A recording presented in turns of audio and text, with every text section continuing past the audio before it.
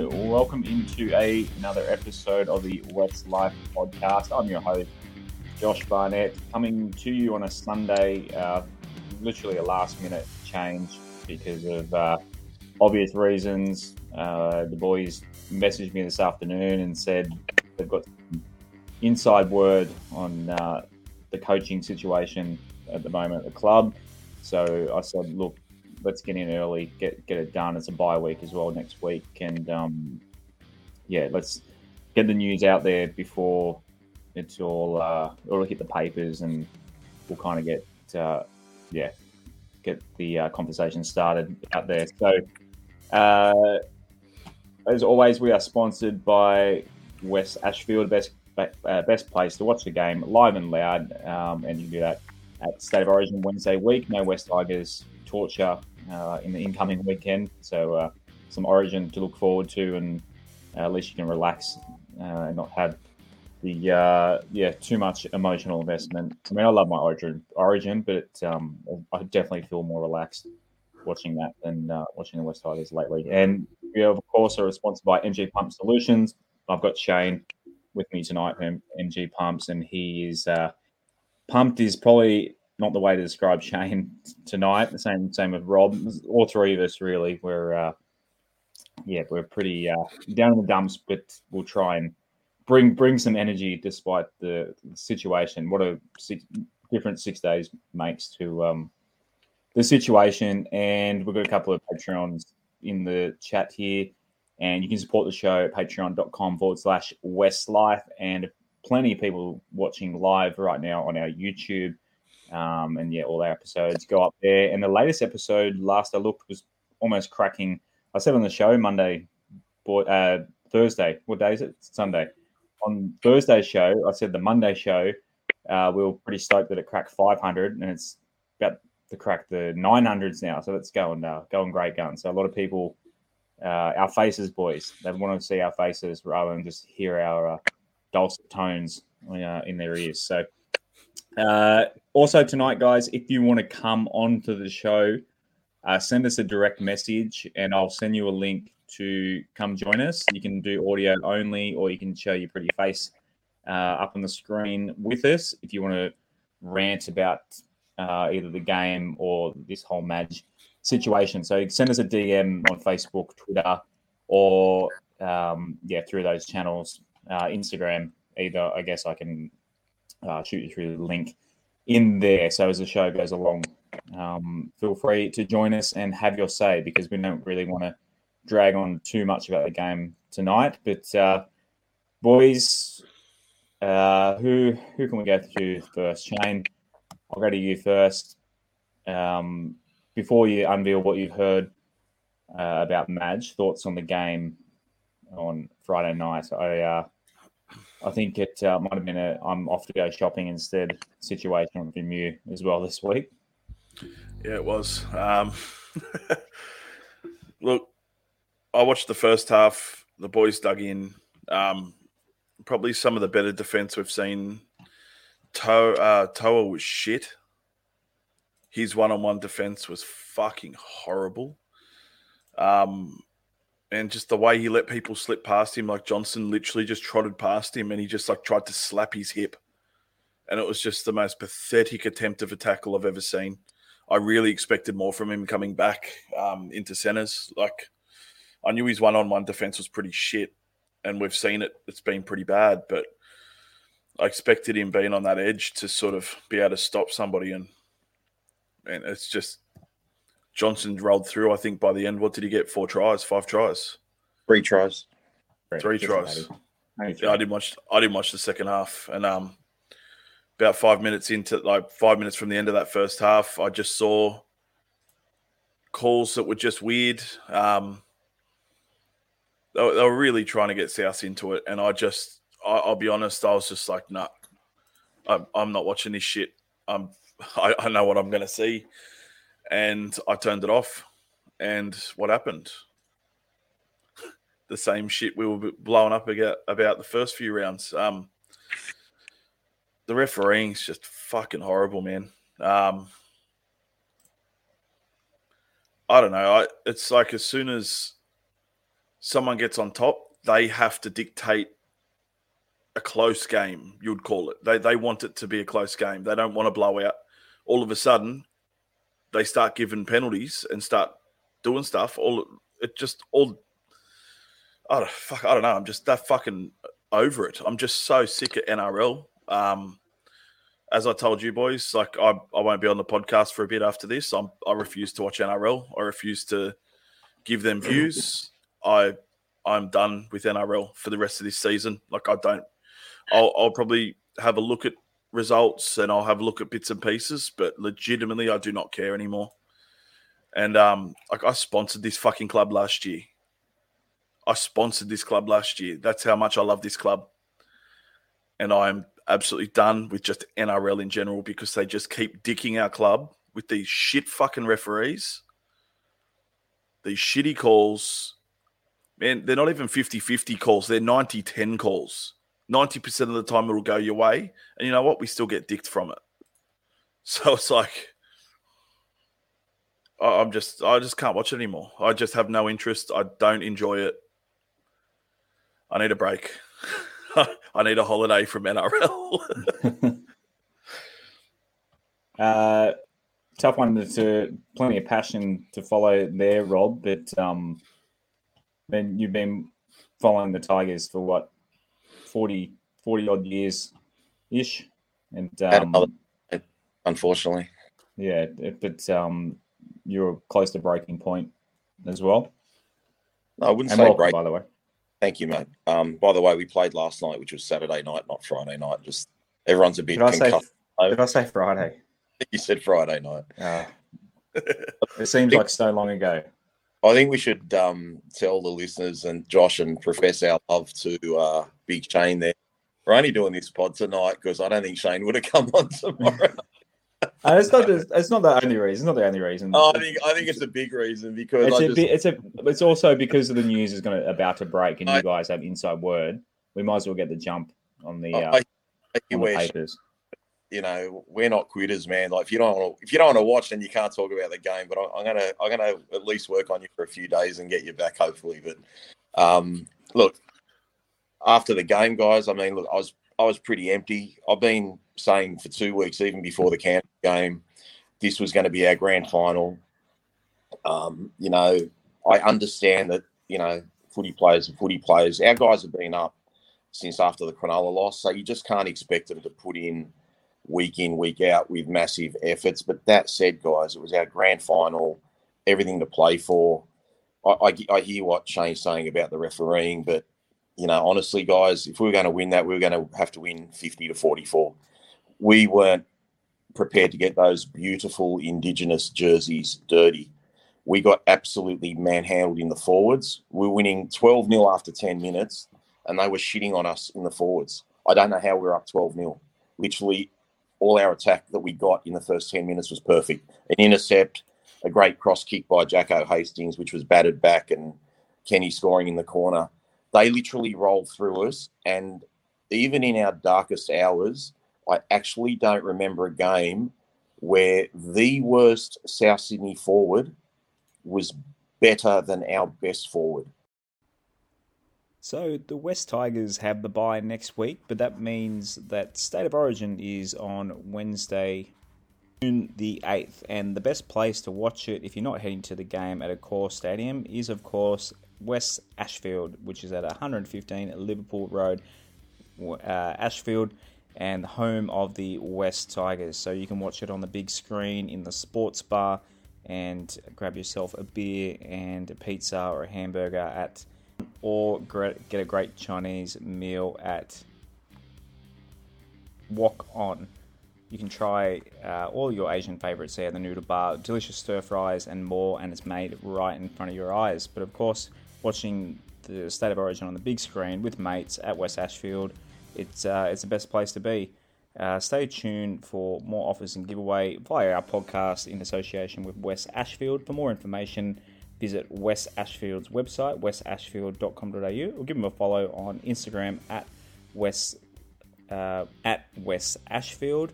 And of course, West Ashfield practices the responsible service of alcohol. Drink responsibly. literally, like, okay, some of our backs didn't do well, guys, but I actually thought we had 2 or 3 backs that played quite well. I thought we looked really slick with the ball. We made some good ground on the left-hand side when we were playing some shape. Yeah. Naden and Laurie changed up that whole back line. Exactly. But Shane, the line speed was non-existent, mate. You know, even if they started their set on their 10-metre line, they were putting kicks from inside our half. Like they're going 50 every time. Every time. And then, every time. And then, you know, you look at some of the stats and, like, I was just my jaw dropped. Like, you look at South Sydney and including their bench forwards, they had 6 forwards that didn't miss a tackle.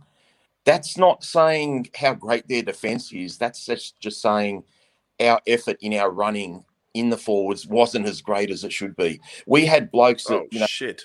We praised guys last week. We praised guys that we love, and I'm not trying to single them out to embarrass them. I'm just singling out to prove a point. Like Joffa was amazing last week. Luke Garner was amazing last week.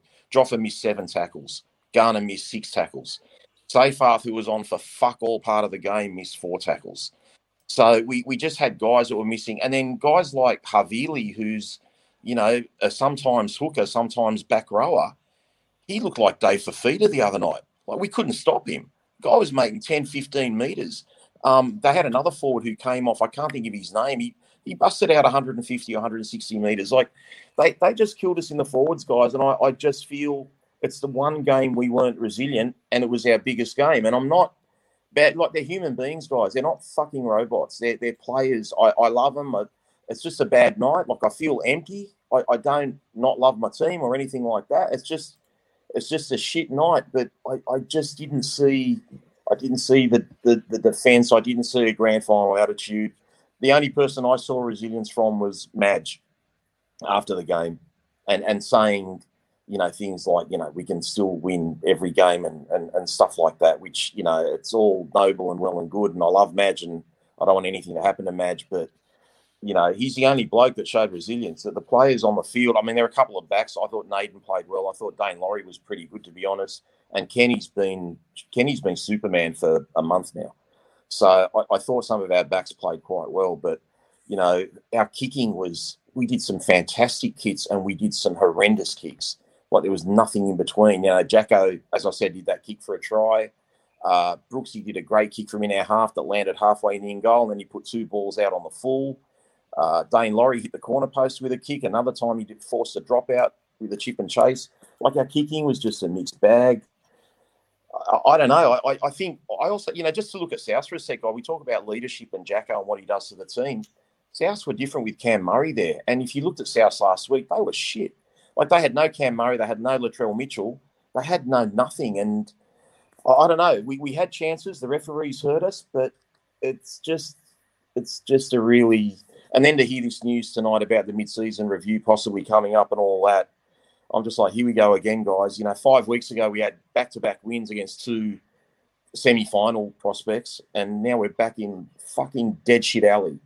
And I'm just disillusioned. I'm empty and I'm disillusioned, but I'm not a quitter. I'm not going to quit, you know. But, you know, if they sack Madge, they're fucking idiots because they got nothing better in line. They got players out. You're allowed to have a bad night. It's just a shame that it was our most important night of the year, but you are allowed to have a bad night, guys. They're human beings. They look tired before they went on the field. Seriously. Anyway, I've fucking blabbed on enough. Just next. I'll go on for other boys. Carla asked on YouTube, is the club firing Madge or not? So Carla obviously wants to switch over to the 506 and put the Monaco Grand Prix footage on instead. She wants us to get to it, get to the headline, boys. So it's who wants to go first? Who wants to tell us what they've heard? Shane, you go first. Rob was just speaking then, so I'll let you unleash what you've heard on the coaching situation. I've heard from about 3 or 4 people today that Madge has coached his last game. These are people that usually are pretty on their stuff. Let's be honest, I don't think the knives were ever put down. The knives weren't put down after that last end of season review. Exactly. I think they always had it out. I reckon Sheens is in on it as well. Look, who knows? I'll be 100% honest. If they sack Madge, we're going to lose a lot of players, and our best player will go. Like I'll put money on it that if Madge goes, Jackson Hastings is out the door at the end of the season. He'll ask for an early release. He'll look for somewhere to go. And I'm telling you now, every club's going to fucking go for him. That'd be fucking stupid not to after this year. So, look, I think if it does happen, I'm about 90% sure it will. If he does go and Hastings goes, man, like, I'll be honest, I think I'll be done for a while. I won't bother because it's just the fucking stupidity of this club to keep doing the same shit over and over. We're finally seeing some resilience from a team. They had a shit game the other night. Man, as Rob said, I literally said the forwards is what we need to win in, and that's how we win the game. That's what I said on Thursday. What happens? They go out there and they got these old weathered forwards who are absolutely fucking smashing our forwards. That's up to them. That's not Madge. Madge can't do it.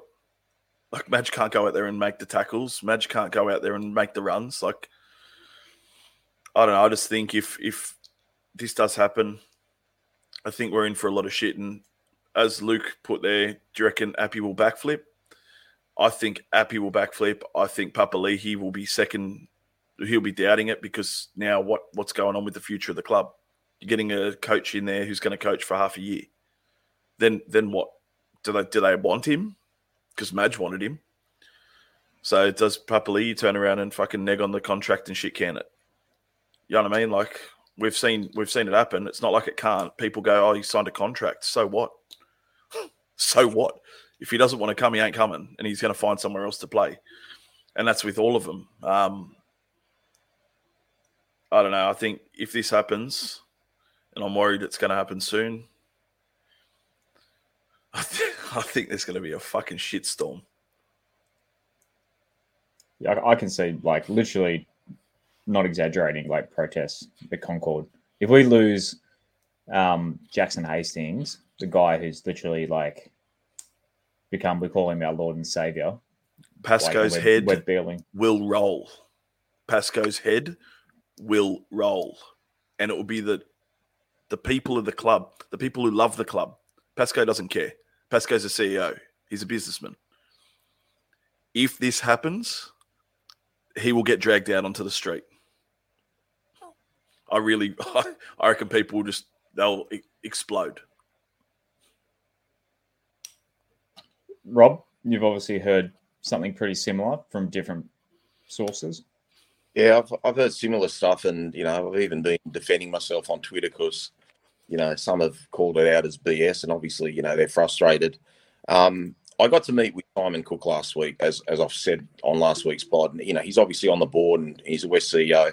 Any of the stuff that I've heard hasn't come from him, just to put that crystal clear. So when I say stuff about the board, I'm not referring to Simon directly, even though he's a board member. When I talk about the board, I'll talk about the board as a whole and as a group. I've been pro-Madge. Okay, that's clear for everyone to see. I understand there's been some comments coming in. Josh, interrupt me whenever you need to read them, mate. But someone put in there, look, Rob, we're 3 out of 12. Like, it's not good enough, etc. I get all that. We have got the injuries excuses. We have got a few other things. I get all that. I accept that. Let's just say let me play devil's advocate, and let me just say, for the sake of the argument, Madge shouldn't be the coach of the West Tigers, which I don't agree with. I think he should be. But let's just say he shouldn't be. If this club's going to get rid of him now at this mid-season meeting, they should have fucking got rid of him at the end of last year.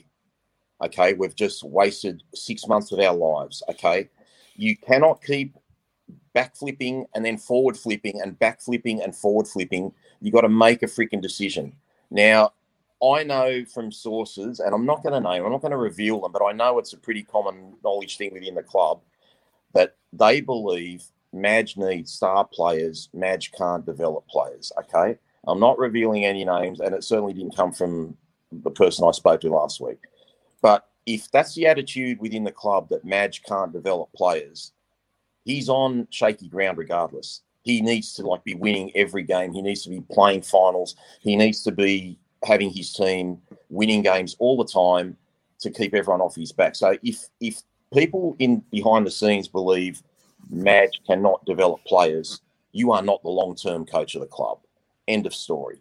That's why I believe I got 2 text messages late last night, one from a very reliable source, one from a really good mate. I don't know who he heard it from, but he basically said Madge has coached his last game. I'd like to think not. But regardless, from prior to the season, I've always felt Madge wasn't going to get through the season. When you asked me to fill out that questionnaire, Josh, about the range of questions, will Madge see out the year or not, I think I put unsure, and I basically put it down to the start. I thought we're going to get off to a shaky start, which we did, unfortunately. And I thought, knowing the club, they will always blame someone else. They will never blame themselves. And this is what I don't like about our club and our football department as a whole. No one takes accountability within the club. So say the next coach of the West Tigers is Shane Calder. And no offense, Shane, you do a fucking shit job. Okay? Now they're going to 2 years later, but they're not going to fucking sack themselves and say, we're the dickheads that hired you. We didn't do the research. Like you know, like I said, I love Madge. I got nothing against Madge, but some of the things they've said, Madge overworks his players. Madge needs star quality. Madge can't develop players. If that's what you thought 4 years ago, don't fucking hire him. So who knows what they're fucking doing at this club, all right? This is what shits me.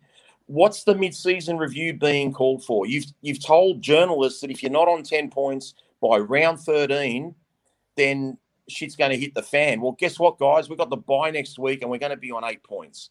Okay, so the fact that they've called a meeting, forget what I've heard, forget what Shane's heard. The club has basically said, if we're not on 10 points by halfway through the year, we're looking at other options. They're not having a meeting to say, oh, you know what, we had a fucking rump steak and we sat down together and we're developing juniors and things are rosy and cake. It's not that. They're going to announce they're getting rid of it at the end of the year, or whether it's next week or whatever. But the problem with the whole freaking structure, it's a privately owned club. You know, it's predominantly West Ashfield, who are our sponsors, and we love them and love Simon Cook and all that sort of stuff. But one thing Simon Cook did say is, you know, and he's right, the West Ashfield club is for the Ashfield community, you know, and they've got a footy department, looks after the footy department. So we can only yell and scream at the footy department. I can't yell at Simon or any of the other board members that have nothing to do with footy. They might be raising money and funds, and the club's going gangbusters. They're raising, you know, making $9 or $10 million a year. So everyone's got to play a role within their club. Now, you could probably give Sheens a little bit of benefit of the doubt because he'd only arrived 5 minutes earlier when all this Madge stuff hit the fan. Maybe Madge pleaded his case and he thought, okay, let's give him another 6 months. But I don't know. I think if you were going to get rid of Madge, you should have got rid of him at the end of last year, or see him out till the end of this year. But the uncertainty again about the West Tigers is going to scare people away from wanting to come to the club. Any future signings, we don't know who our coach is going to be. There's just a lot of ifs and buts, and it's just I don't know, guys. It's just like I'm losing interest. I really am. Like, I love the team, I love the club. It's not because we're losing. The losing really hurt last night. The news today about the mid-season review just confirmed what I've been hearing. Because to me, I'm not hearing all these things about Madge's coach his last game or thereabouts, plus the stuff I've heard pre-season, and then it's not going to happen. So to me, it's just a matter of when. Whether it's next week, it might not be, and hopefully we're proven wrong. But you tell me, guys, how are you going to coach a team, and how's the squad going to perform with, like, the microscope on them when they're playing Manly in a couple of weeks? Even though they're missing Turbo, even though we should probably beat them. Like, how are you supposed to work under those conditions? And how's a coach supposed to work under a board that doesn't think he can develop players? Like, what the fuck? Seriously. Like, it's just, you know, you need a club that has the coach's back. Now, they'll say, you know, to your face, they've got the coach's back. Bullshit. If you don't think he can develop a player, you don't have his back. You know, Madge is worth all that board put together. Seriously. Like, I back Madge to the hill. I don't care if we're 3-50. Okay, Madge is a man of integrity. If he cared about his job, he plays David Nofaluma. Okay, if he cares about getting the win, he plays David Nofaluma. He didn't play him because David Nofaluma has been doing things that you're not meant to do in protocol. And if he doesn't set a standard, it's going to filter through the rest of the club. And you may as well do what you fucking want and just be a whatever. And David Nofaluma is a great bloke, but he acted in an unprofessional behaviour. And that's why he didn't play. And it probably costs us, he's a massive meter eater. He does a lot of good things on the field. I know Kapoa took an intercept try the other night and all that, but, he also had 3 tries scored down his wing too. So, yeah. It's anyway, guys, just sorry for the rant. It's just really, really frustrating. And, we're probably doing this a day early because if I did it Monday, I'd probably calm down and I wouldn't say much. We're all bloody frustrated. That's good, though. People like that, Rob. People like that. Yes, mate. I just want to fucking switch the NRL off. Seriously. I want a club that I want Tiger spirit. I want Tiger unity. I don't want a fucking club that shits on their coach. I don't want a club that shits on their players. Like, I've just called out 2 players that missed 6 and 7 tackles, but at least I'll give them the credit of saying they were 2 of our best players last week. Like, we're just calling it as we see it. We don't not like them. I love Joffa. I love the fact that he called out the club after Cronulla. Luke Garner's played 6 or 7 great games in a row till last night, literally, as a centre out of position and as a second rower.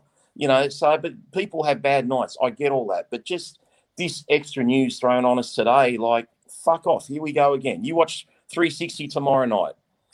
As I said on Twitter, I'll bet my left one and the right one and the, in the middle, that's going to be the highlight and the talking point and about a 15-minute skit tomorrow night from Buzz Rothfield and that idiot Paul Crawley who's only got a job because of his fucking brother.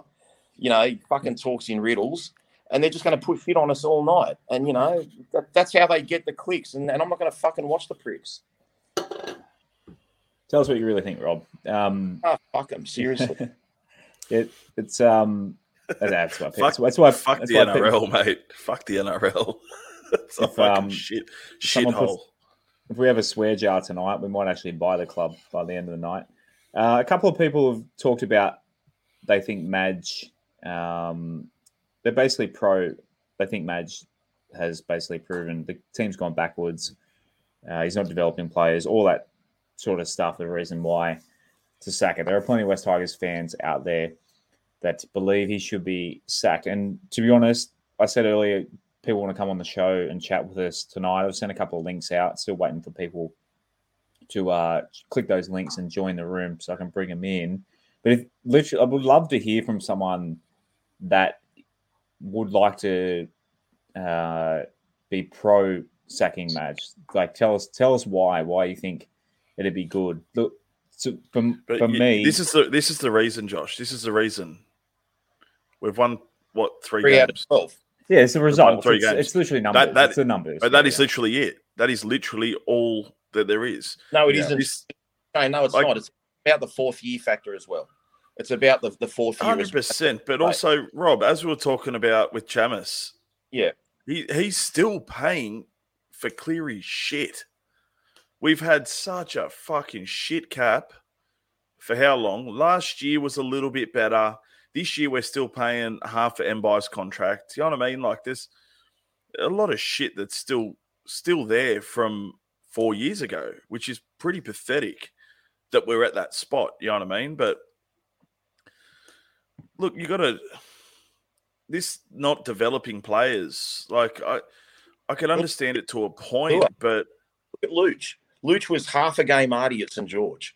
He literally could 100%. play 40 minutes. Okay, he hasn't been our best player the last month, but he busts out 80 minutes of quality normally every week. Last few weeks off the boil, but that's because I think he was playing at a man of the match level for the first 6 or 7 weeks. You can't say he hasn't developed. Jock Madden didn't play last night. You can't say he hasn't developed. Dane Laurie had 2 or 3 games at Penrith. You can't say he didn't develop. Maybe if the club didn't fuck the cap and hire dickheads like Josh Reynolds and McQueen and all these idiots, you wouldn't have a bunch of blokes that needed developing. You'd have a ready-made freaking team instead of giving him the bottom of a barrel squad that, you got half the squad that have played 20 games or less. And then your more experienced players have had 50 or 60, and then you got 5 or 6 that are above 150. Like, we haven't got an experienced squad. Why don't we have an experienced squad? Because our brains trust has fucked our cap for 7 or 8 years continuously. But where's the accountability from that person and those people that have put us in a predicament like that?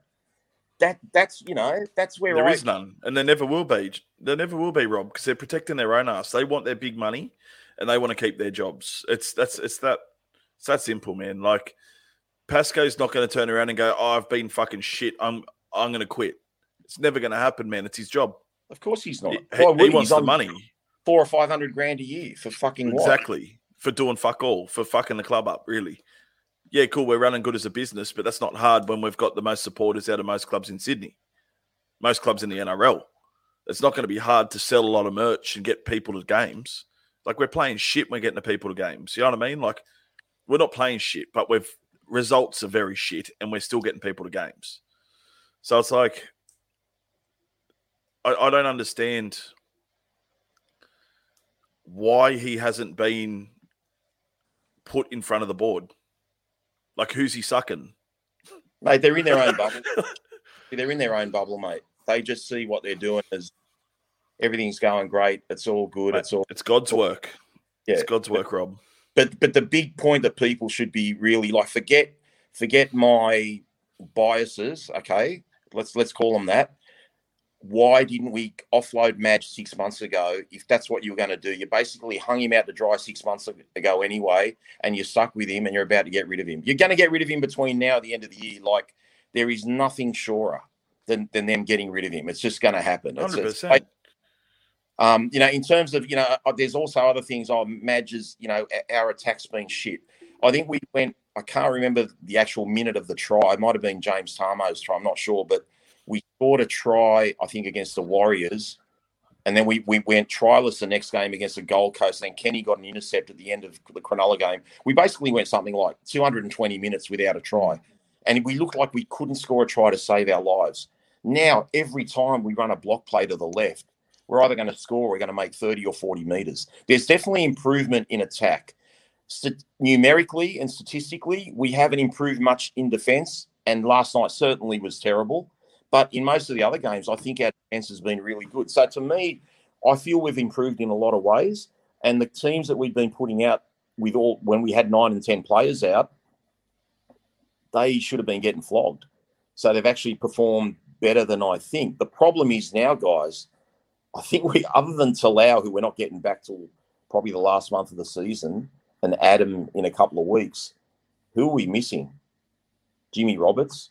Like, we're really not missing anyone anymore. Other than AD and Talau and Roberts, and really, Roberts, we didn't even want in the first grade team this year, but he played well in the few games that he's played. So now we had a pretty good sideline lined up last night. Admittedly, we had a few positional changes and I think 4 guys coming back from the game previously, but we had a pretty good side. And that's what's disappointing about last night. And I'll call out last night as just being a bad performance, but I don't know what caused that. I don't know how you perform like you did last night. South's worst forward was better than our best forward. I don't remember a game like that ever. I really don't. And they smashed us. There was just, I don't think we were ever going to win that game, even if those ref decisions didn't change. We might have had a 24-point lead and still got run down. Last night was the first time I haven't seen the West Tigers' resilience that we've seen since after round 5. And it was really disappointing, but it's a game of footy and that's life. That's, you're allowed a bad week every couple of months. It just sucks that it was on our season-defining game. Guys, the main concern for me, look, the Madge being sacked thing isn't my biggest concern. It's losing the players, A, that are incoming, and B,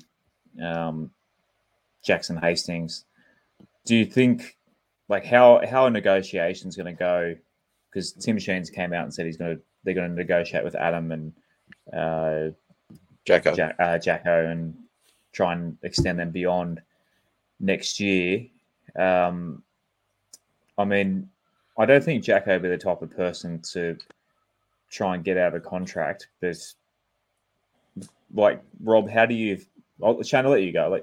Let you have a crack. You said this earlier, but is there a world where Madge is gone but Jacko signs on? Oh, there is, but it's not a very likely one.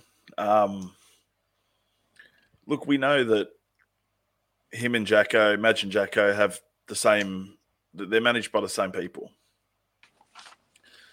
So, of course, the management's going to be sort of trying to put 2 and 2 together to keep them both at the same club. You know what I mean?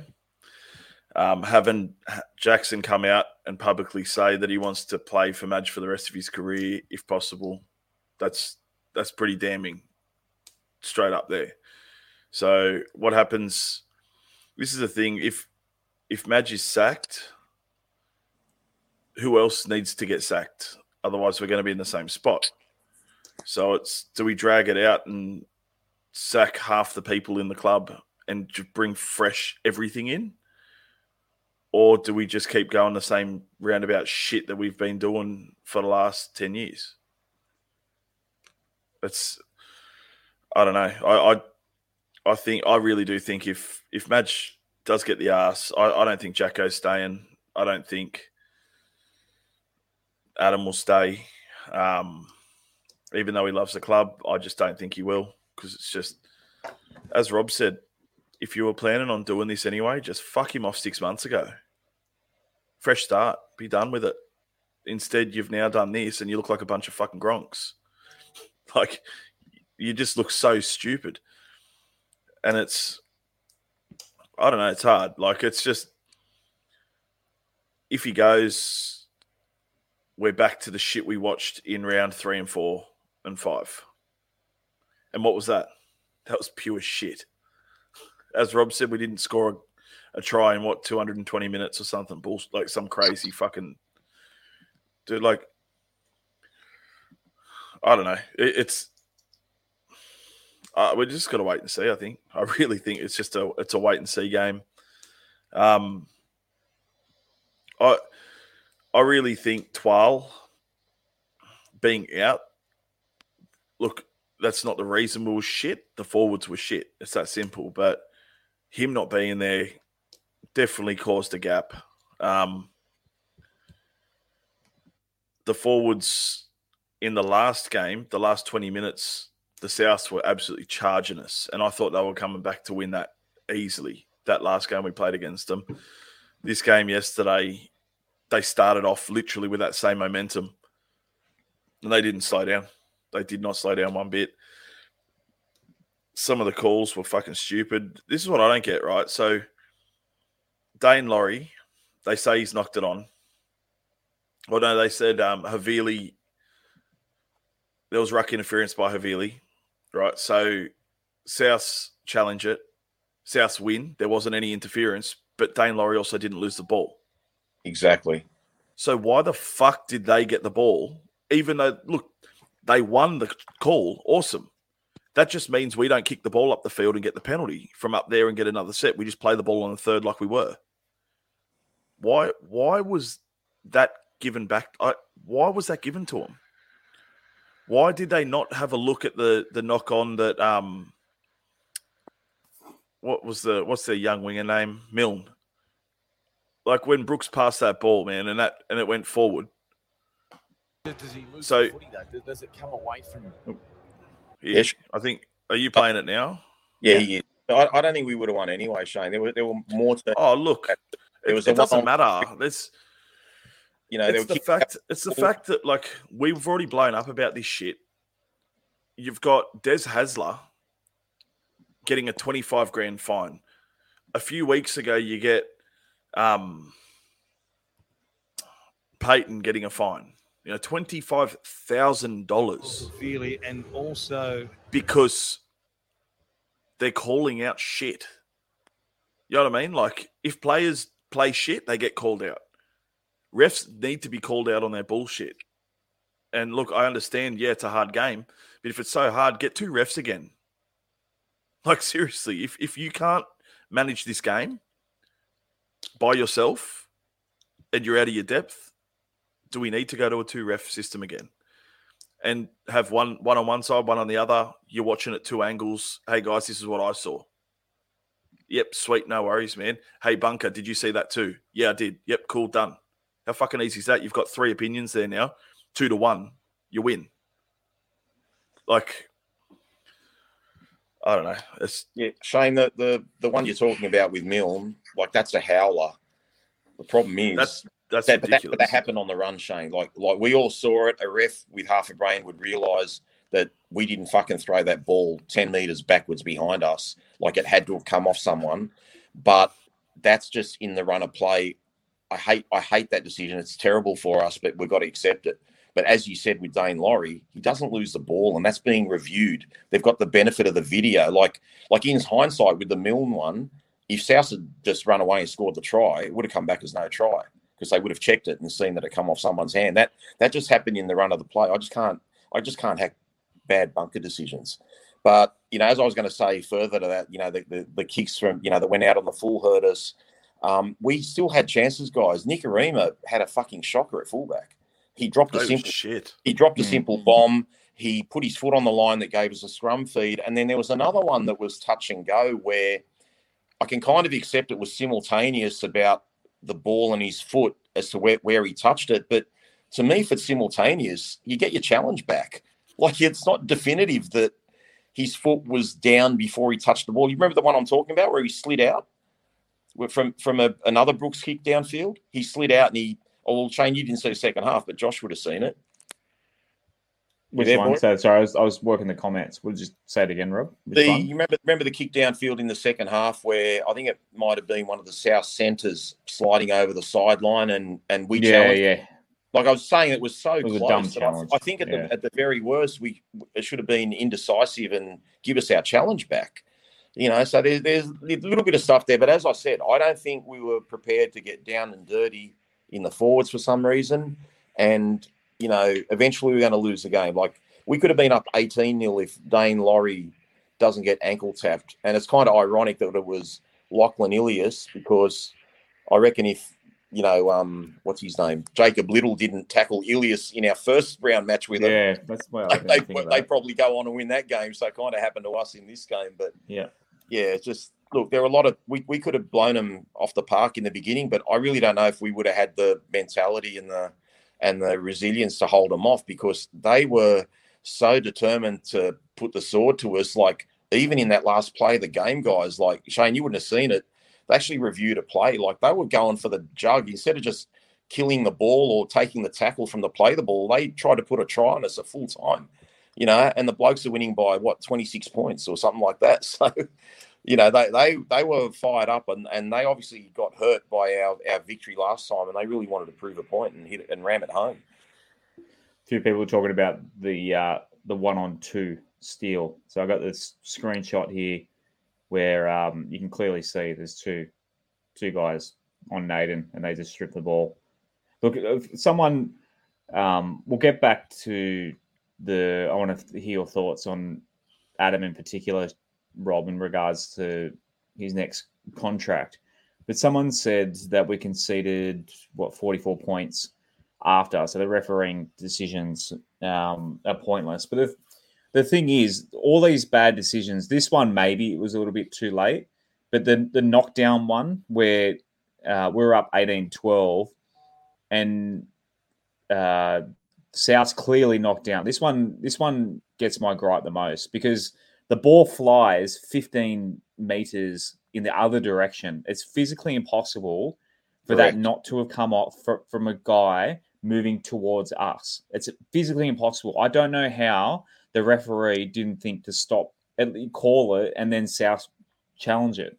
Because it's play on, we can't challenge it because there was no whistle blown. So a couple of people on Twitter replied to it. They said if they had actually let him score, it actually would have been no try. So the smart thing, but the players aren't going to not, like, there's their instinct to go, oh shit, the opposition has a ball attack. Like, you can't blame the players for not thinking that quickly to let someone score. It's just not in their instincts. But the referee should have caught it. If he misses that ball, we possibly go up to 24 or 22, like 2 tries up. And yes, South statistically were better than us in the forwards. But when they were also way better than us when we beat them by a point. And it doesn't matter what the other statistics are. It's all about what's on the scoreboard. We were denied the opportunity to go up 2 tries. And yes, the 5 tries that happened in the last 15 minutes when we all started leaving, like people started leaving to go home to beat the traffic, like that, the boys' heads were down. Should they have kept fighting? Yeah, maybe. They're going into but they're not going to throw their bodies into a game that's over. The game was over. Once the game is over, then they're not going to put in 100%. The last 4 tries, yes, not excusable, but you can't take out the fact that we had an opportunity to go up further and we were denied it and we were denied possessions as well. Someone in the comments said it earlier. The more possession that you have as well, the more fatigue the other team gets. Whereas if the referee, every bad decision wasn't just like, it was literally the possession should have been ours, but it went to South. So that's more tackling for us, more running for them, which affects the game. And the game just went out. Like the game was close when these calls happen. I use this term all the time. It's a sliding doors moment. You can't just say if the calls had been correct, South would have scored 5 tries against us anyway. They ended up scoring 5 tries. That's not how it works. The whole dynamic of the game changes. We're in the lead. We're playing with confidence. And people say that momentum's not a thing. It is. Momentum exists in rugby league because it's fatigue. The team that's less fatigued is more likely to get over the other one. And just giving up possession. And the same thing is too, people saying we can't blame the refs. Maybe the Souths were the better team. But even still, why the fuck should we be okay with having... They weren't 50-50 calls. It's not like they weren't 50-50. It wasn't a forward pass. The forward pass off the flick, I posted that video just to literally ask, did anyone think it was forward? Can live with it. It's like you got to get the protractor out to work out if it's forward or not. Don't give a fuck for that one. But the ball, 2-on-1 strip, they always get called. The knockdown by South, bleeding fucking obvious. That should have been a knock on against South. And the guy that picked it up was offside as well. Should have been our ball. It's just the Dane Laurie. We had the bunker. Dane Laurie didn't drop the ball. He had his hand on the ball, and we've already gone on about this one. But it's not like it's just one bad decision. It was 4 fucking howlers. Like it's a massive in the context of the game. It's not like one decision and we should have got back from it. It was 4. I mean, and we've seen it all year too. It was Luciano's no try. Like this shit like this has happened, and that was one game. Yeah, we should have. If Dane Laurie holds onto the ball, he scores. We should have won that game. This one, you can't say we would have won, but we were denied a better chance at winning it. And just because South ran in 4 tries in the last 10 minutes, who gives a shit? We were fatigued out of the game. The game was over. The boys' heads were down, but it all would have been different because of those. I don't care what anyone says. The referee's decisions took away chances from our game and was just too hard to come back from. It just gives me the shits. You can't blame the refs fully. Yes, the South's forwards were better than ours, but you can't also say it wasn't a factor. If you tell me it's not a factor at all, you are lying. It was definitely a factor going against us, those decisions. Anyway, enough about the referees. Rob, I want to hear a couple of people accusing us. I liked that, Josh. You haven't had a rant in ages. I like the. But let me just say this. You should have seen me at the ground last night. The South fans sitting next to me. Shouts to Joseph Alafaci. He's in the comments on YouTube. He was sitting next to me. The South fans actually got up and left. I was doing the Shane. I was very loud and obnoxious. I hadn't had a drop of alcohol. I was drinking Coke Zero. I was so like, I'm not normally that fired up, but I couldn't cop that many decisions. The knockdown one got me the most. So anyway, you go, boys. I'll have a sip of drink. Calm down. The Campbell Graham try from dummy half and the Havili barge from dummy half was a little bit reminiscent of Jeremy Marshall King last week against us. Like, they're 3 tries that first grade teams don't let in. Like, that's just that. But how much of it was that was like the game was over then? How much of it was fatigue though? Everything you said about the refereeing, mate, you are preaching to the converted. I'm the king of blaming refs and hating their crap and all that sort of stuff. And if it's the Tigers teams of the last 5 weeks that showed up last night. We win that game if the ref decisions are turned around. I just don't believe, no matter what, and it would have changed the game. It wouldn't have been 44, whatever. And don't forget, guys, there was an intercept try thrown late in the game.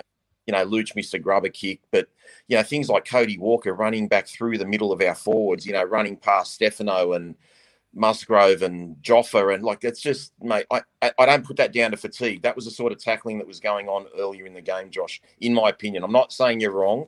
I just feel it was a consistent. You can't prove me wrong because we don't know. We don't know.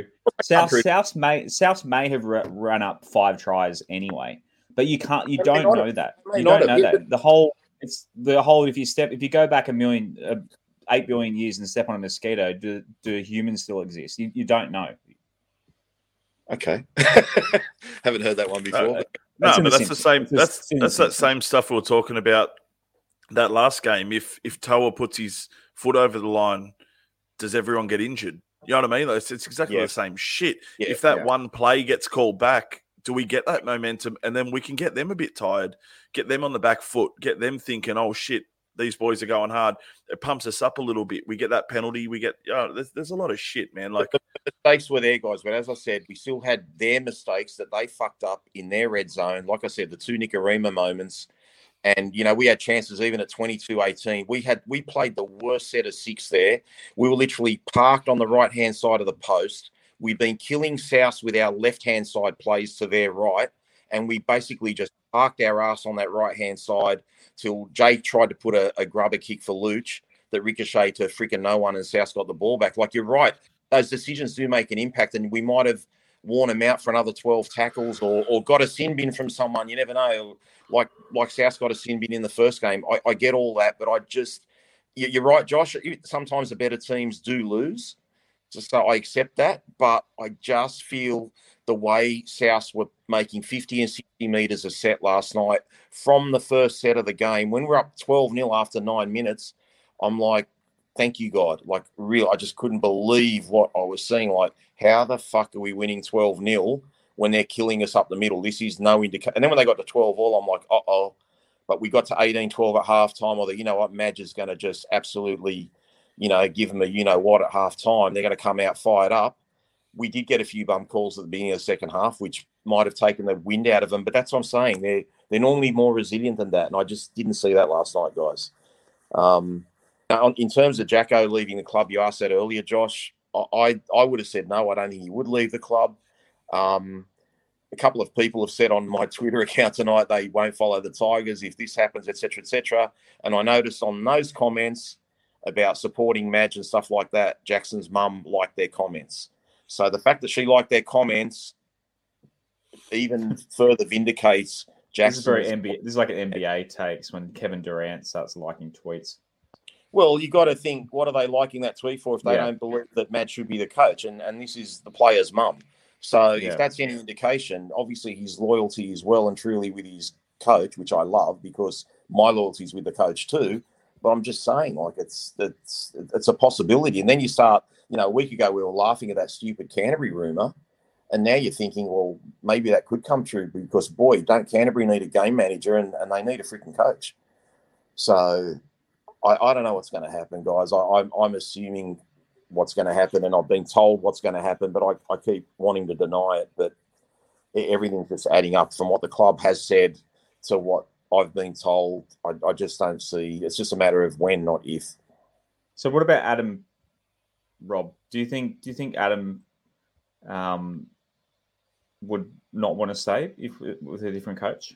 I think Adam would want to stay regardless. He loves Madge. He absolutely adores Madge. But he loves the Tigers. That's his junior club. I don't know. I'd hope he'd want to stay. Look, with the Adams stuff, I haven't heard anything. That's just literally that is literally just what I believe. Like, someone called us a Daily Telegraph. I'm trying to find it. I haven't heard anything. That's just my opinions. If you don't like my opinions, then that's fucking cool. You have your own opinions. I don't give a fuck. That's just what I think. And plenty of people like our opinions. I'm just worried, to be honest, dude. Yeah. I'm just worried. Like, that's all it comes down to. Righto, Hodjo, I promised him to come on the show. How long ago did I say, Hodjo, do you want to come on the show? That was 12 minutes ago. He's been waiting patiently. Yeah, put him on. Hodjo, how you going, buddy? One of our Patreon members. Again, if anyone, I'll give the Patreon guys first dibs, but no one else is in the room at the moment. So if you want, I've sent a couple of links out. So if you want to come on the show, tell us if you think Mads should go, or literally you can talk about literally anything West Tigers related. Go for it. But Hodjo, how you going tonight, mate? Thanks for joining us on a Sunday evening. You there? Turn your mic on. Hodjo, maybe he's left the computer because he's waiting so long. Oh yeah. I'll wait for him. We just hear the sound of a toilet flushing. Yeah. You got any comments to read out, Josh, or anything that's still coming through? Michael on Facebook says Simpkins is too small for first grade. Little needs to be in the 9. Would he? Man, the Little versus Simkin, it's like the Twilight Saga all over again. Seriously. Yeah, I feel like Simpkins is probably more popular in terms of that. That thought, boys. Are you still team? I mean, the same fucking team. But do you think Simpkins is ahead of Lids in the pecking order and should be? He is, but he didn't play well last night, guys. I'm a fan of his, but he got pushed off too many times for mine. But yeah, he's definitely ahead of Little in the pecking order. It's going to be interesting if Madge is still there in a fortnight, who the team is, who changes. Does Jock come in? Does Jock not come in? Does Toa stay in? Does Kapoa move to the centres and Noffa come into the wing? There's a lot of things that could happen. It's just going to be interesting to see what happens firstly in the next week or so with the coach and our mid-season investigation. Any positives from the game, guys? We've been negative all night. Shane, is there anything? Well, you didn't really watch from the first half before you turned off the game. Man, I thought our left side attack looked pretty good. Yeah, awesome. Naden was excellent. I thought Kepaoa did all right. He did rush across. Yeah, you didn't see the second half. Yeah. No, look, in that first half, I just thought he sort of read situations pretty well. Yeah, you definitely didn't see the second half then. That Toa was shit. Jacko was good, but kicking was a bit average. Brooks' kicking was fucking shithouse. That Laurie back makes that left edge dangerous, very dangerous, especially with those boys there. Naden is so quick. I didn't expect him to be this quick. I really didn't. He just runs down anyone. He runs through everyone. He was making heaps of breaks, and just Laurie links up that left edge heaps better. That link up play that we were talking about, we were missing. We saw him do all of that last night. So I'm definitely glad he's back. I'm sort of at the moment, I'm really hoping that that Adam comes back as a centre, because Toa was shit and we need Noffa back. It's that simple. Noffa's the best winger we've got, bar Kenny. I think Kenny sort of edged him out these last few weeks, playing on one leg, and he's doing what he's doing. You can't say he doesn't have all heart. So, but yeah, look, Kenny had a good game as well. Kenny did have a good game. He was running hard. We definitely, when he's off, we definitely missed those hit-ups and those runs off the back fence. But actually, have a look at that. That's wild. Attendance, 13,500, and it's a Souths game. Souths and Tigers. On a Saturday night. Saturday night, that is shit. In saying that, you decided not to come because of the rain. So maybe... Oh, no, I was cooked. I had a nap when I got home, dude, and I woke up worse than when I went to sleep to start off with. I woke up, I was just like, oh, dude, I'm not going anywhere. Yeah, it's they got what 35,000 members. How do they not get 20,000 to a local derby? There were plenty of West Tigers fans there last night too. I reckon we were maybe 20% in that crowd. So It's pretty wild. Yeah, that's shit attendance. I don't know. Is that a state of footy at the moment? Because 5:30 on a Saturday, it's a pretty kid-friendly time. ANZ Stadium, Core Stadium is pretty easy to get to. It's easier for me. I walk to the game. But were pretty good as well. So yeah, the weather. I guess the weather, but I don't know. You can sit under cover there. Yeah. I was very shocked. I walked in 5 minutes before kickoff, thinking I was going to walk into a packed house. You can always tell if ANZ Stadium, there's not many people sitting behind the goalpost, then it's not a very good crowd. So, yeah, I don't know. We had more at Leichhardt on Friday, 6 p.m. the week before. So, and it's definitely more of a hassle to get to Leichhardt at 6 o'clock on a Friday. So, Kathy, the atmosphere was a little dead there. Yeah, it was. You got to fill a Core Stadium at least half capacity for it to be a good, at least 30 or 40 good capacity. After going to Leichhardt the week before, yeah, it's. I really hope the club go back. Obviously, this is our away game, so who gives a shit about this one? But man, it doesn't feel the same, does it, as Leichhardt or Campbelltown when you're yelling at the officials from the sideline in row 17 like I was. It's a bit better at Leichhardt because they can actually hear. Gavin, ticket prices are high. Make it $10 for general admission. Would be $30K. Yeah, if you buy a family ticket, I think a family ticket's $50, so it's actually not far off. Like that's what $12.50 a person, and just quietly they don't check if you share that amongst 4 adults, guys. That literally says family on the ticket. Just a little tip for you next time you and 3 of your mates are going to the footy. I don't think it's the cost. I don't think it's so much the ticket cost as well. Sydney's also a hassle. Sydney's just a bitch to drive in. The parking, if you don't park, or find a park, it's basically I think it's $25, $30 in Olympic Park to park. So unless you're carpooling and all chipping, the prices, and I guess at the end of the day, you can sit at home and instead of paying $25 for parking, you can $25 buys a 6-pack of beer and you can watch it at TV on your couch. So I think it's just the rugby league's just not doing enough to tempt people to want to go to the footy. But it's just the ratio of members to fans, is baffling for the Rabbitohs. Where are those 35,000 members? They've probably got 5,000 pet memberships or something.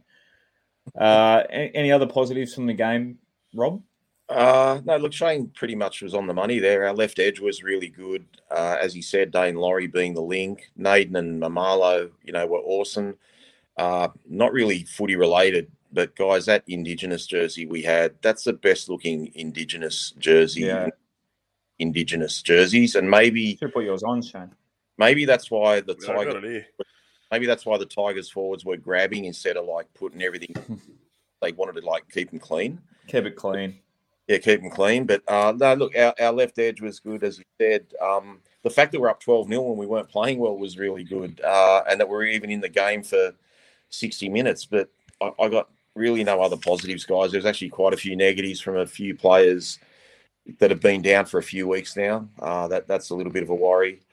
I don't know. I don't know where we go from here, boys. Just, yeah.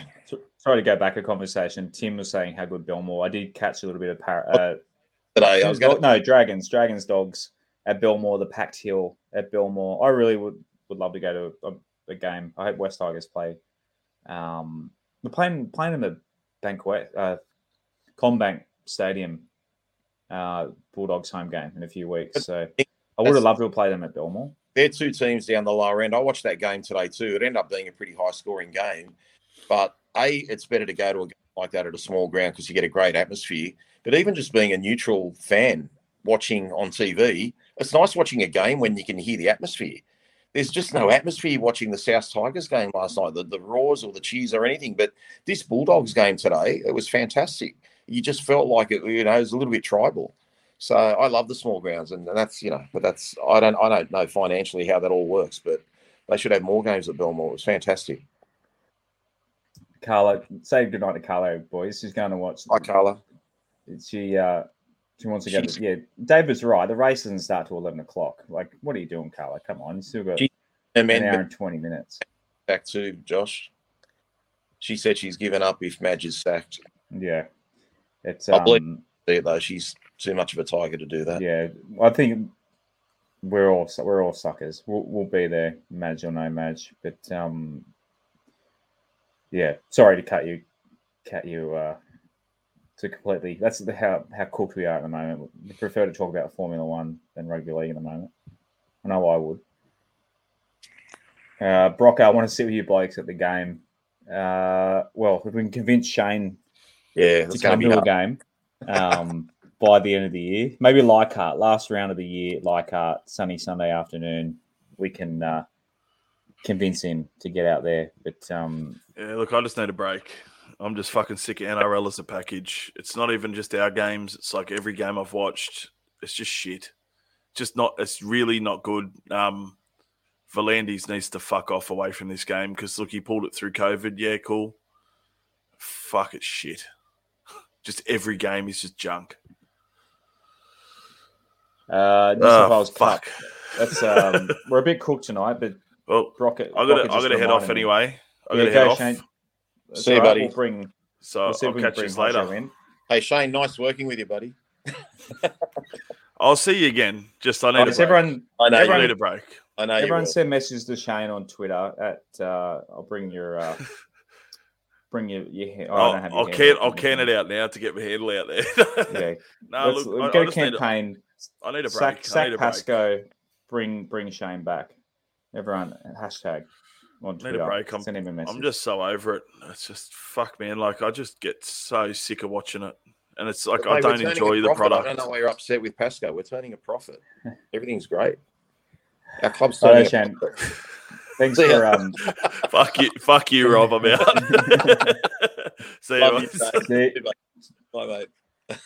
Righto, we'll go on to New South Wales Cup as Shane heads off to Nina Nana, as the Italians call it.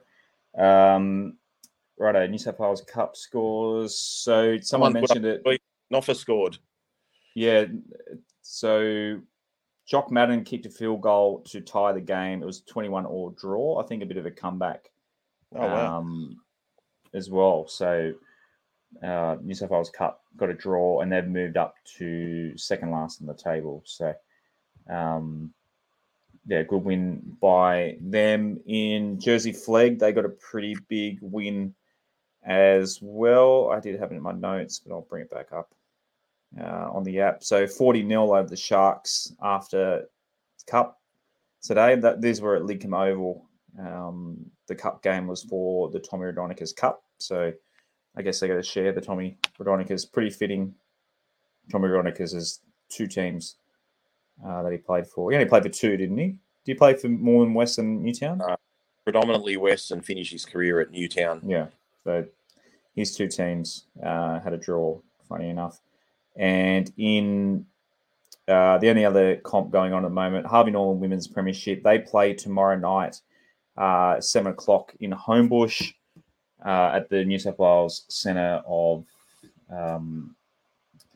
Excellence. So that little field across, so you can go up to the fence and watch the girls play on a Monday night footy with the girls. So I thought we'd have people wanting to call in, but Hodjo... You did blame them.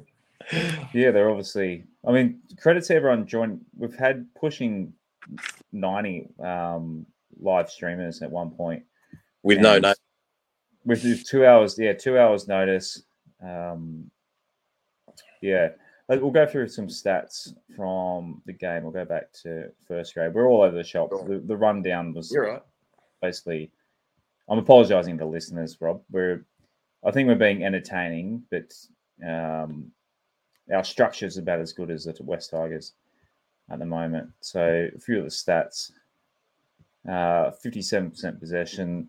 I would love to be able to see these stats basically up to when were the tries scored.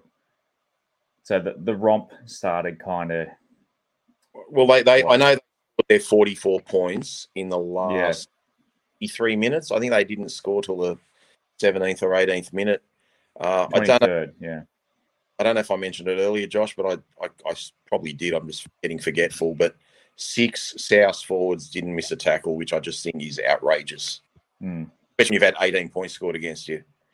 So I just thought that was a bit of a damning stat on our forwards' hard running or lack of, and just not a good sign. Hodjo, we got you, buddy? Yeah, can you hear me? Yeah, I can hear you now. I hear you loud as and clear. What's yes? Were you away from the desk before? No, I just didn't have the mic on the right setting, so I was just standing here panicking while you were like technical dramas. What are your thoughts? So I've got a little bit of a different take on the Madge situation. Different take. I'm an avid Madge supporter. First of all, I think that if you're picking up coach on passion, I don't think there's a better person out there that I've seen. You can just see he bleeds the whole game. But we are 4 years in, and I think you mentioned a lot of the faults that he has had. I think I'm okay with them getting rid of him now, but you can't do a fall guy. So it can't be Madge, the team's gone bad, so you're out. If Madge goes, there needs to be a whole list of people that are involved at the moment that need to accept those consequences as well. So I'm kind of like a little bit like you guys in that, a lot of people have had chances in the upper management of West Tigers and they've put Madge in place and Madge has failed, if you want to put it that way, in their view.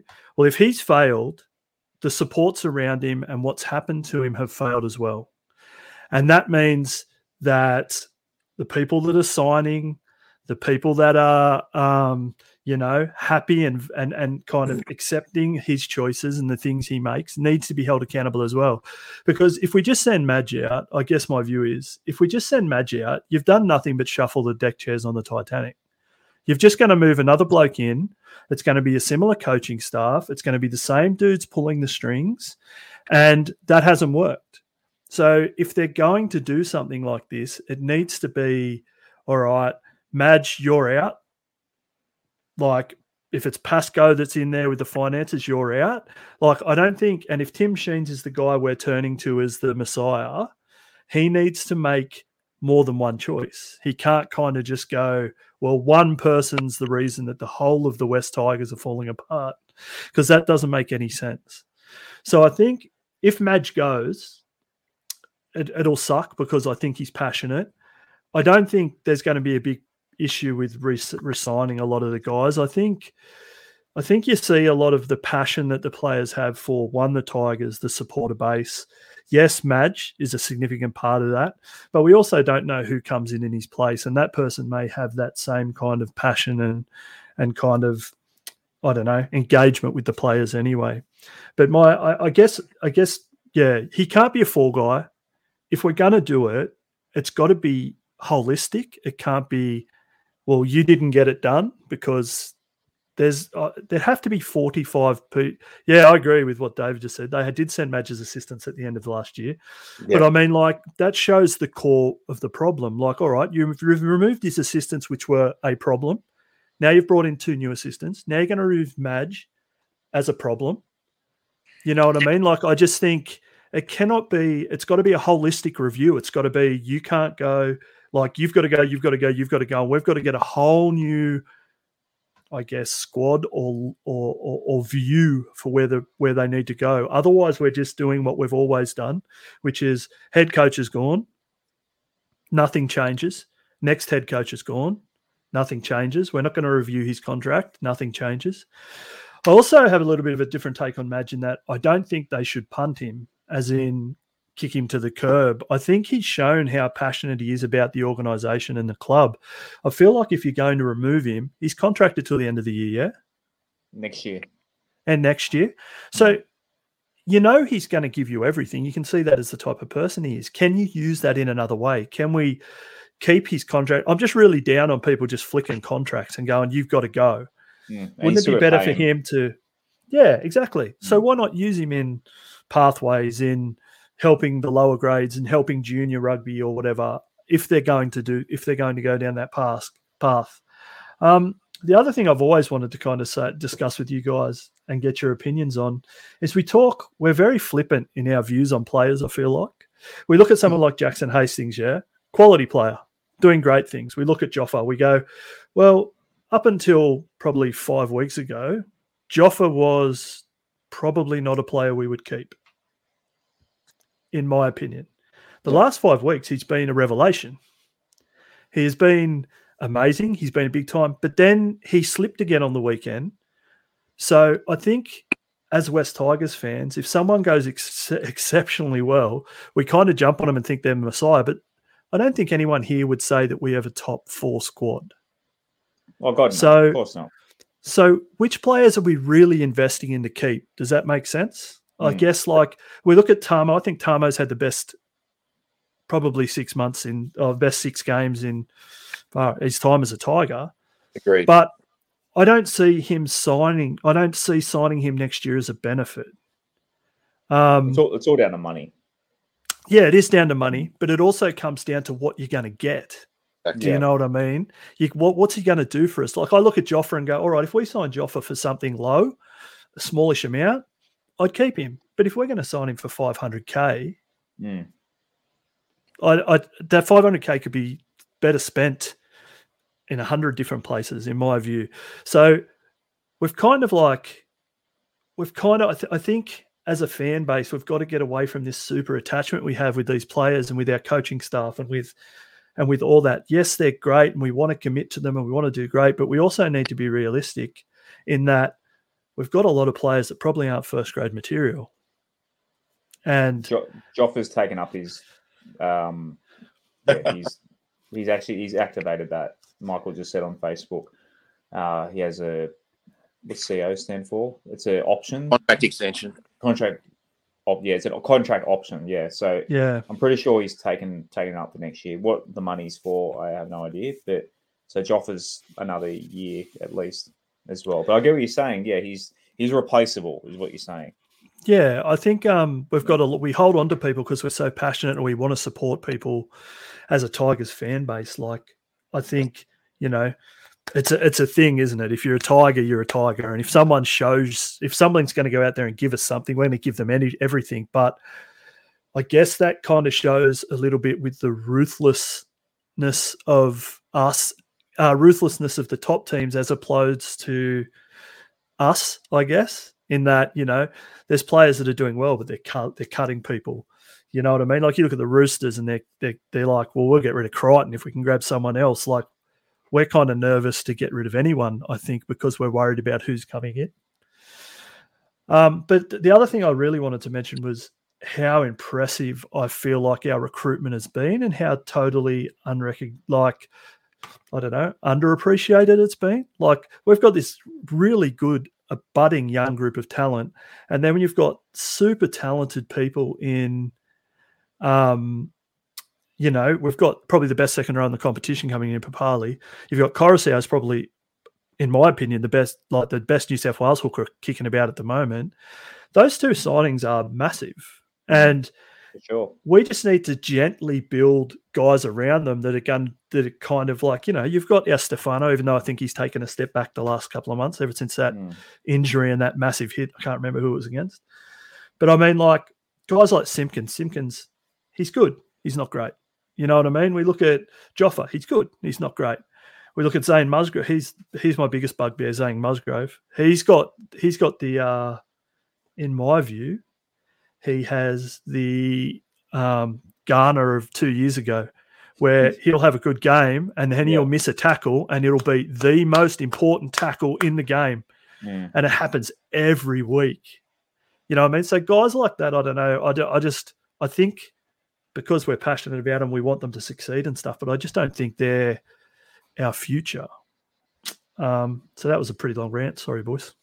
John, so the Appy's 31 4 or next year. 5 questions to answer there.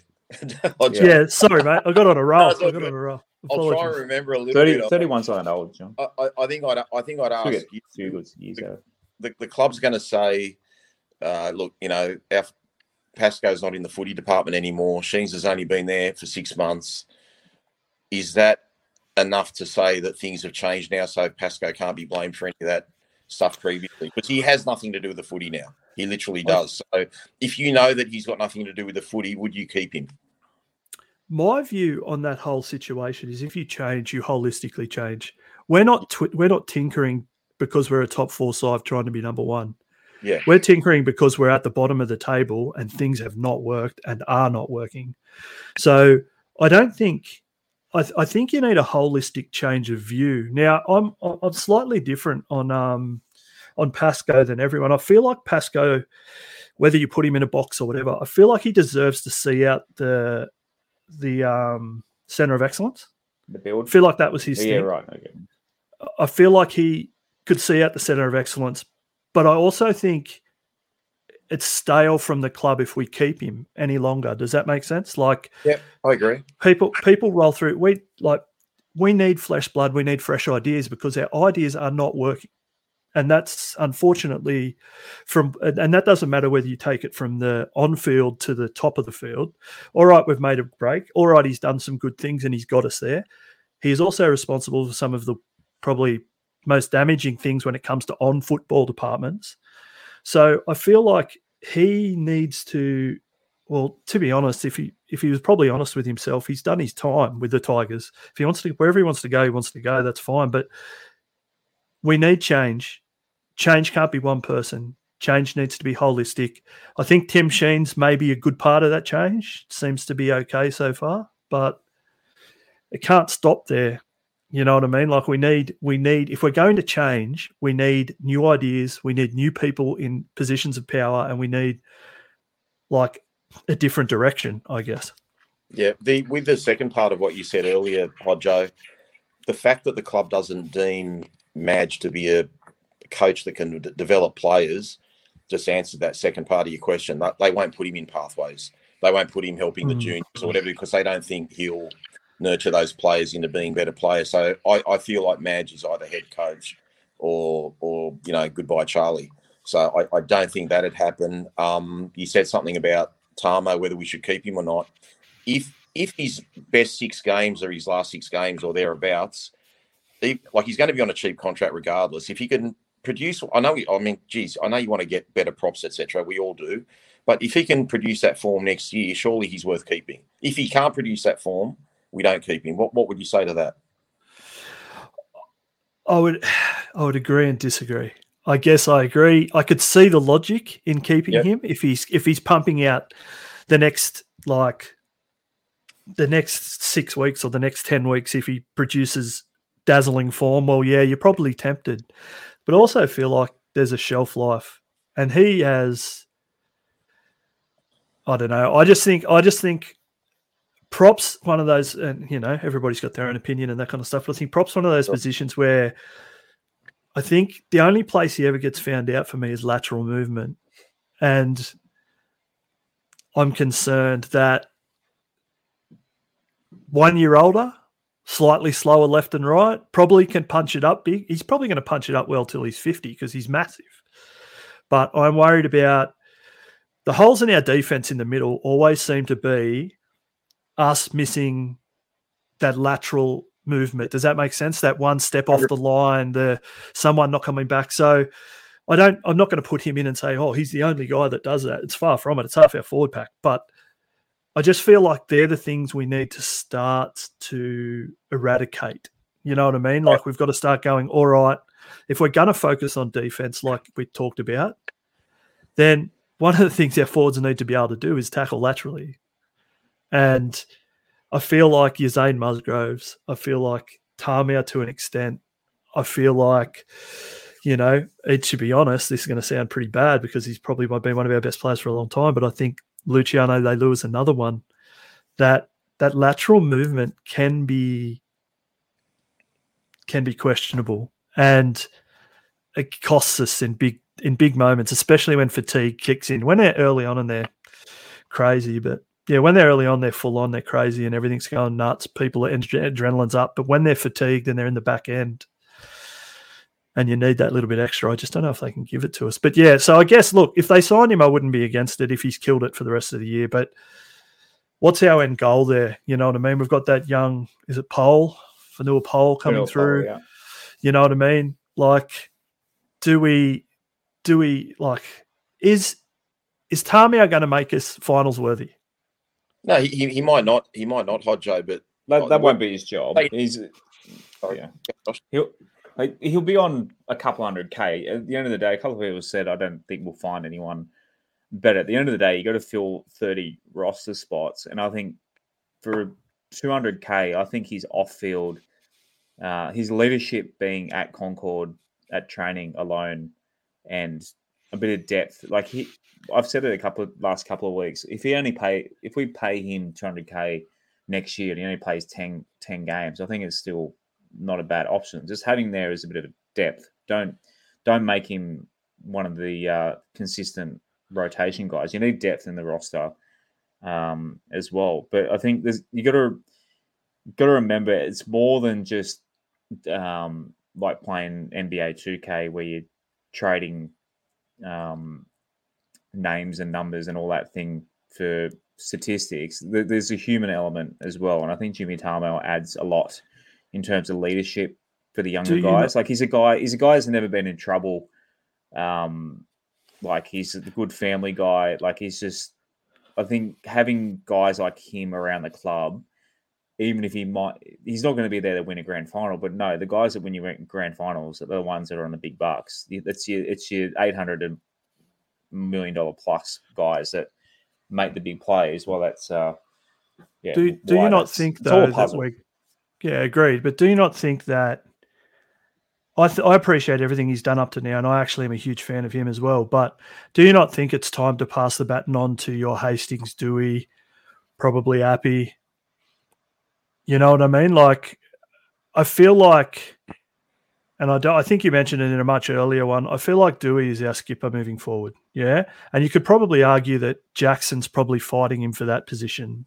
You know what I mean? Like, they're both, I don't think anybody would be upset if either of them got it. Yeah. Yeah. Okay. So we're kind of in that transition phase anyway of moving our leadership, I feel like, to a younger group. And I know it doesn't hurt to have another experienced guy there and all that kind of stuff. I just wonder if we're kind of bringing in some talent. We're bringing in some older guys. But I feel like that kind of means that shift should go through as well. Does that make sense? Like some of our older guys probably need to step on without I look at Tamou honestly as a last piece of the puzzle. I don't even think it's worthy of a major topic, so to speak. I'm happy to talk about him, don't get me wrong, but to me, if he's playing well at the end of the year, I don't want the club to go to him and say, Jimmy, do you want to bat out another year? I want Tamou to come to us and say, I want to play another year. If he can play to his, the better part of his form, then I'm happy for him to have another year. But I do agree with you. If he said, you know what, I've had enough, or I don't want to play or whatever, I'm not going to lose any sleep over him not being there. Yeah. And I like the bloke. He's an absolute clean skin. I agree with Josh on everything he said there in terms of what he brings to the club. But let's be realistic. Let's be realistic. His form in 2021 wasn't worthy of his signing. Like last year, he barely had a good game. No disrespect, but this year, he's probably put more good games this year than what he combined in all his games last year. So, if he wants to play for us next year, then we will get something out of him. If he's like iffy or 50-50, or the club actually needs to say to him, mate, we want you for another year, we're building, we need some leadership, blah, blah, blah, I'd rather he retired. That's where I stand. And a job within the club I think he'd be pretty good off the Yeah, field. give him the mentor. If Penrith or North Queensland or someone like that don't want him back because he's got a great reputation. I don't think with he'd clubs move as well. He's got three or four young kids in school. I don't think he'd move out of Sydney. Someone said before he's looking at the UK. I couldn't see him picking up and moving his family to England. I mean, maybe they wanted an adventure as a family. I don't know. I have no idea what his mindset would be there. But he'd have three young boys that are all in school in Sydney. He still lives out Penrith way, I'm pretty sure, because he mentioned in the interview the other day about stopping at the M4 Macca's on the way back from training. He's always tempted to get a cheeseburger on the way home. But I just want to mention one thing to Hodjo too. Hodjo, you're talking about those other guys, Luch, and I think you mentioned Musgrove and obviously Jimmy with their lateral movement. Mate, take a look at Stefano. Seriously. Yeah, I don't disagree. That's a worry, mate. The try last night, the try that Burton scored last week when TPJ, Tavita Pengai Jr. stepped inside him in literally the second minute of the first half. That's just not a good sign for a young bloke, in terms of lateral movement. So I think all big blokes have that lateral issue, mate. I accept that when you get older, that's the first thing that kind of goes. Your lateral movement, your vertical and backward speed isn't so disadvantaged, but your lateral stuff's the first to go. But I see that in a lot of forwards, getting wrong-footed. And Luch has never been a super strong defender anyway. But, he has a... I think that that's what I may not have kind of. I think that's our problem is we have too many of them. Does that make sense? Yeah. No, we do. And if you look at the tries we've leaked, it's a lot of lazy marker stuff where the ball's been turned back inside, and like the Marshall King break last week, or the Cody Walker coming inside last night and basically scoring under the post. He literally ran through three forwards. So, and it's just not acceptable. So. Yeah, no, we do have a lot of that going on. I don't know if I've answered everything you've asked because it was a pretty good rant. Derek's comment on Facebook. So he's mentioned Brooksy. I know the Brooksy argument is just constant, but in the context of what you said with Tarmel, Brooksy, if Tarmel signs on, he'll be on 1/6 of what Brooksy gets paid next year. So I think Brooks's contract is more of a worry, and he's playing really well with Jacko in the halves. I still think it was, apart from his kicks out in the full the other night, they still look like they're building a pretty good combo in the halves there. But we do. Can I ask Hodjo that question, Josh? Yeah, sure. Yeah, Hodjo. Let's just say Adam's not available in the next game. Do you stick with Brooks, and do you play Madden in his place? I'm going to give you a next question after that. If they're all available, where do you play Adam Dwayne? Okay, so everybody always rips on Brooksy 100%, and I understand that. And my view on Brooksy is very similar to my view on Tarmel, and that is, will he be our half or 5'8" if we ever make it to a grand final?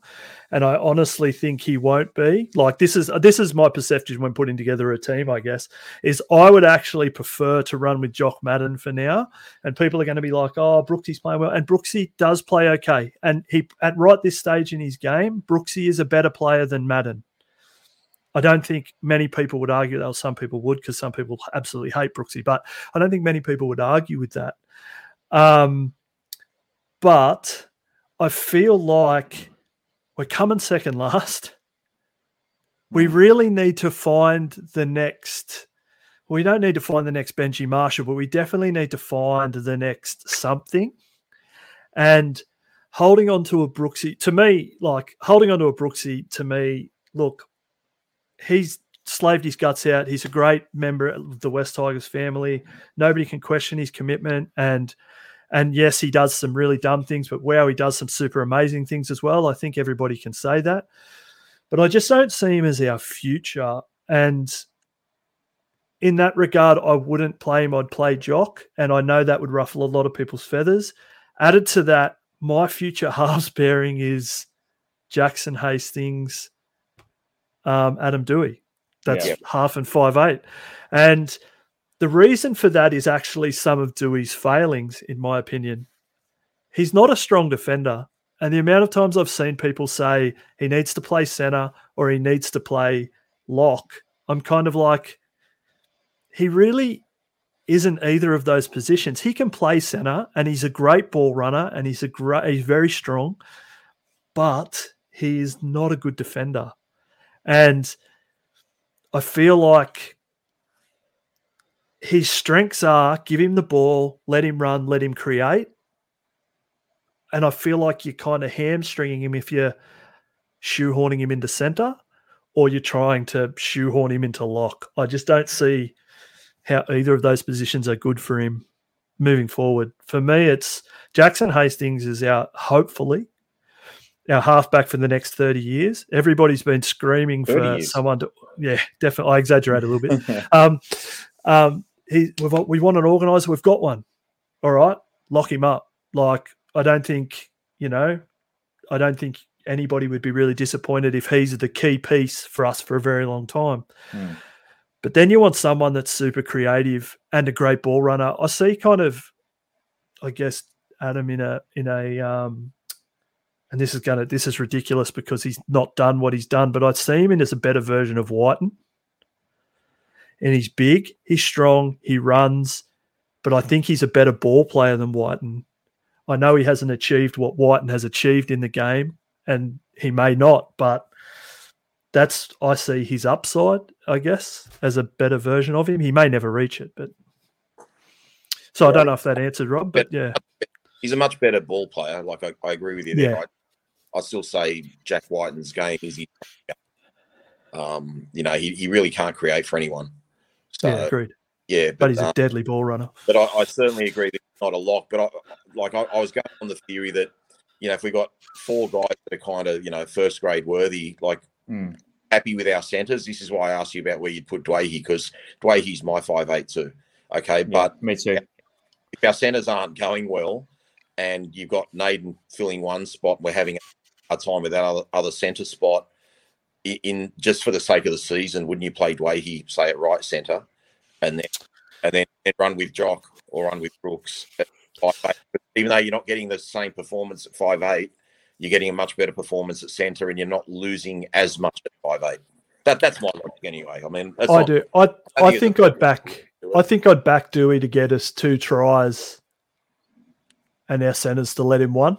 Does that make sense? Like, I still think Adam's young. He hasn't played a lot of 5'8". This is the perfect time. We're not going to get to the finals, like, realistically. So this is the time to give him that experience, to make mistakes, to be good, to be bad. Build a combination. Yeah, and then go into next year knowing that our halves combination is locked up for the next 47 years. Yeah. Yeah. You do exaggerate on the years. It's 47 months, maybe. Yeah, so I've got the contracts up in front there. But in terms of Brooksy, look, I started Luke Brooks Island. Well, I believe I started Luke Brooks Island. Some people might argue that. But at the end of the day, as Rob just said, look at that 4 guys who could fill the halves, and you can't pay him more than $1 million. There's no point. So Brooksy's contract, look, you got to pick one. You can't spend all that money, and it's Jackson and Adam for me as well. Like, as much as I love Brooksy, and as you said, Rob, he's been, and Hodjo as well.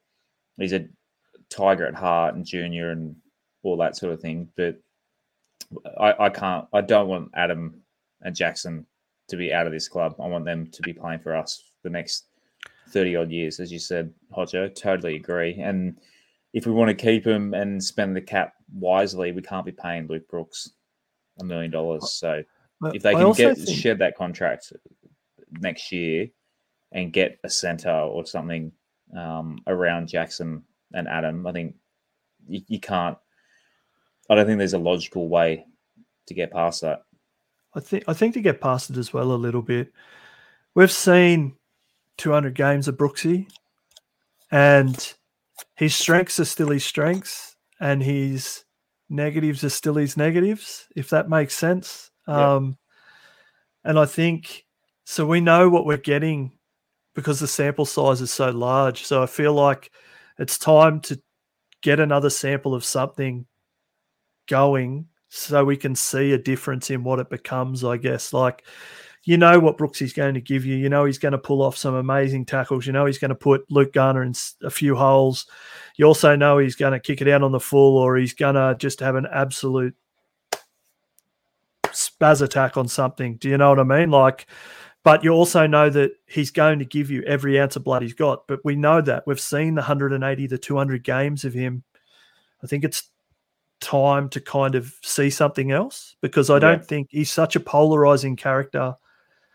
And I think that's purely just because those mistakes you see from him, you're still seeing from him from when he was a 50-game player. But you're also still seeing those amazing plays that you were seeing when he was a 50-game player. I wouldn't say that he's changed his game or improved considerably in the last 80 games, if that makes sense. So I think when you've got that really highlight package of Dewey and Hastings, kind of blows my mind that you wouldn't even give it the opportunity to see what it can produce, because its high end is extremely high. Its high end puts us without having halves issues for a long time, and I think that's been probably one of our weakest areas since Scott Prince, maybe. Jock Madden, Fawns said he picked Jock Madden over Brooks. In terms of in a vacuum, which player? I mean, Brooks is. You could say Brooks is not going to get any better, and Jock Madden is on the up. But at the end of the day, as well, I think Jock Madden, you'd probably keep him. How much money would it take to keep Jock Madden? It's certainly not over $1 million. So it's Probably half smart. of that. Yeah, if Jock Madden on half Brooks' money makes way more sense as well. Because you don't know, Jock Madden, he looked pretty good at Leichhardt last week. You can't judge a guy on one game, but I feel like Jock Madden, letting him go, you can see him becoming part of a Fox Sports listicle of players we let go, because he becomes a good buy for someone else. You also got to look at the elephant in the room as well. Can we keep Dewey on the park? Like, that's he's you wouldn't say he's injury prone. He's not a little, but there's been enough instances with him being. I don't have the stats in front of me. It'd be interesting to know how many games he's played out of the time he's been here. Everybody can see the talent, the passion. Sorry, Rob, you go. Going to bat for him. Being too injury prone, you end up getting through about 19 years. Yeah, no, I agree. But I mean, you still need that backup, don't you? Yeah, of course. For all we know, he never gets injured again, and that's amazing. But if you don't have that potential backup, well, yeah, it becomes an issue. Righto. Well, Rob, I forgot to get Shane's 3-2-1 from Friday. Yeah. Hodjo can fill in. Yeah, Hodjo, you can pick Shane's 3-2-1 this week. While you have a thought. Yeah, you have a think about it. Have a think about it. Rob, who are you thinking this week? I'm definitely, I don't know your stats, Josh, but I'm definitely going to go with Naden for 3 points. Other than the one-on-one strip, one-on-one strip, he played amazingly well in attack and defence. Let us know in the comments too, guys. Yeah, I don't know how many metres he ran, but he had to have run something between 150 and 200. It's a toss-up for 2 points and 1 point for me. I'm going to just lean to Dane Laurie for 2 points. I actually, didn't realise what we were missing without him. Having seen him come back, his link play was great. Looked sharp in attack. Just wish he didn't get ankle tapped guys, or we could have been up 18-0 because he had Naden and Garner on either side of him. And Ken Mamalo, he didn't have many tackles or anything. 2 great tries. Had at least 7 or 8 runs and would have busted out about 150 metres or thereabouts. So Kenny's been one of our best and most consistent players the last few weeks. So if anyone gives a forward any points, I'm never coming back on the show. I'm just warning you, Josh, and I'm warning Hodge. Not one forward gets a point, all right? Yeah, I think I've got a lot of people I'd like to give minuses to. Yeah, same here. I think I might be the same as you, just different order. Rob, to be honest. I think I'm going to go Kenny for 3, Dane for 2. Because, Dane looked pretty good at the back there. There's no one really. Those 3 guys head and shoulders above the rest, aren't they? Elsewhere in the background. I mean, Jackson Hastings, you can make maybe an argument for, but I think Naden definitely deserves a point. Yeah, I'll go Ken, Dane, Naden.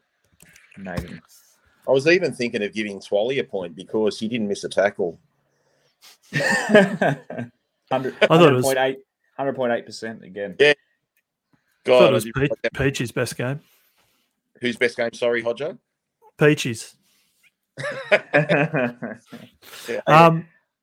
I guess if I was going, I would have picked the same 3 guys, actually, if I was being brutally honest. But I would have given Dane. I thought Dane's impact changes our team considerably. Unfortunately, we're just constantly on the back foot. You need to swear if you're doing your 3, 2, 1, no dramas. Yeah. And old Brenton, I think Naden's been a bit of a revelation in a position that we've been horrific at.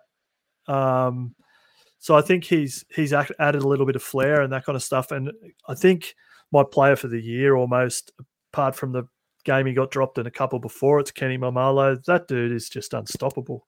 And he changes the way we bring the ball back at the start of a set. Like, I always get frustrated when one of our forwards makes 6 meters and then Kenny takes the next one or takes the first one into 50 blokes and makes 12. Like, I'm like, it hurts me emotionally when that happens, I think. He's doing it under duress too. Like, the guy's not 100% fit. You can see it. Every time he can't get up, there's something wrong with his right leg. He literally, struggles to get off the ground. It's amazing. Yeah, agreed. Like, I can't get over how much strapping the bloke's wearing. Fair dinkum. David said fullback organises defence. He wouldn't give Dane points because of the defence. I mean, he's not the one missing the tackles. It's just I was going to say the missed tackle numbers. Yeah, he actually did. I think he missed 7 or something. But look, to be honest, David, fuck man, look at the scoreline. Like, I hear him. I get what he's saying. But... Yeah, we get what you're saying. But like, who else are you going to give points? We have to give points to 3 guys. Like, it's tough. It's not like. Whereas the week before, we would have given it to 7 different guys, 8 different guys. The other thing, too, with fullbacks, they really shouldn't be making any tackles. So if the fullback's got to make a tackle, who's missed the ones in the front line for him to have to make a tackle? Someone's missed one before him, so he's going to, be trying to tackle in a pretty bad situation. I just don't have a... Oh, sorry. This comment here, Hodjo, sorry to cut you off. He said Naden's only filling in for Dwayne when he comes back. Is he? There's 2 centre positions. Who said that? Phil Zaps on YouTube. Phil, agree with you, bro. If you're not impressed, go have a look at that game again and just look how dangerous Naden was every time. But there's 2 centre positions. Who's ahead of Naden and Adam? Like Starford. I guess he's thinking maybe Starford. Talau comes back. Talau, he's not back till the end. Plus he might move to the forwards as well. There's a few guys that they can. No way. Naden's got to be there. Like Naden and Adam for me. What do you reckon, Hodjo? I totally agree. I think Brent Naden could be the attacking centre we've been missing for a long time. There's a part of me that actually, like I said, in my idealistic world, that would slot Dewey straight into 5'8" and then bring Jimmy Roberts back into the centres. And I feel like he's another one that has been horrible for the last 2 years, but then this year's done quite well. But I still wouldn't sign him next year based of it. I think he's been great this year. And I think him and Naden makes we've lacked pace out there for a while. And I feel like they give us a bit of pace and they give us a bit of X factor, I guess. I know that's a stupid word because, what's X factor, but they just give us a bit of that talent that's going to, I guess is going to get us a try every now and then out of nothing. The Kathy said Brooks at hooker, like it's something that's come up. You know what? I'm starting to consider that, Josh. Seriously. I'm so for it. Just try. I'm starting to consider it. The guy can tackle. Over. Yeah, I'm so for it. We've got to try it till Appy comes. I wasn't a fan of it, but after last night, I've been, in Simpkins' corner for a long time, but geez, he got shrugged off easily a few too many times last night. I mean, Jimmy Roberts. It wasn't through lack of effort.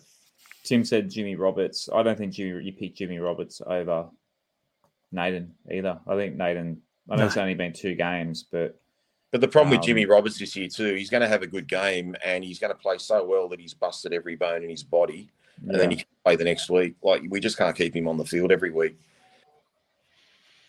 Pill said that why did Dogs and Panthers let Naden? Well, Panthers, when you're a good team, all your players start demanding more money, and that's why they letting Appy go, is because their players, the value of your players go up, and then they spill out.